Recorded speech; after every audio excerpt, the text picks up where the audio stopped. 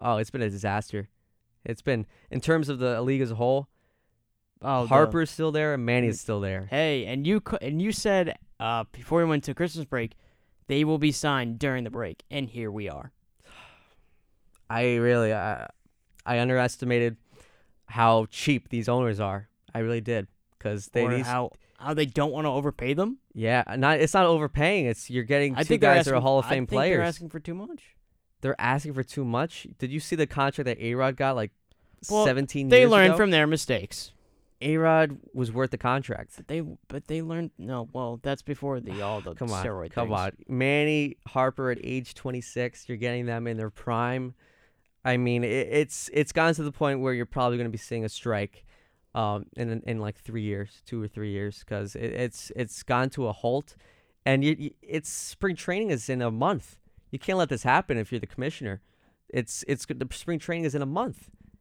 I mean, JD Martinez got signed, I think late February. How do you let that happen? And these players are really there's so many. You could build a lineup and a rotation, and that lineup and rotation, that team probably wins like 90-something games. The players that are still available. You got Keuchel that's still available. Kimbrel's still available. I thought he got signed. No, Kimbrel's still out No? there. Yeah. Hmm. And they're not even like 8-year deals they're asking for. Then I don't know if they're asking for 10. They're asking for 8-year deals. That would go into the 34-year season, and you're still getting some production out of that. So I really don't know what these teams are doing. I think mostly every team should be in on these guys.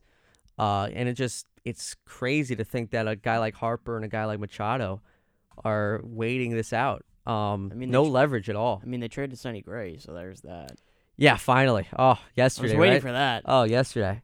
And they got this kid, Josh Stowers from the Mariners. Yeah, from the Mariners, an outfielder. It's like 21 years old, but yeah, they finally did that.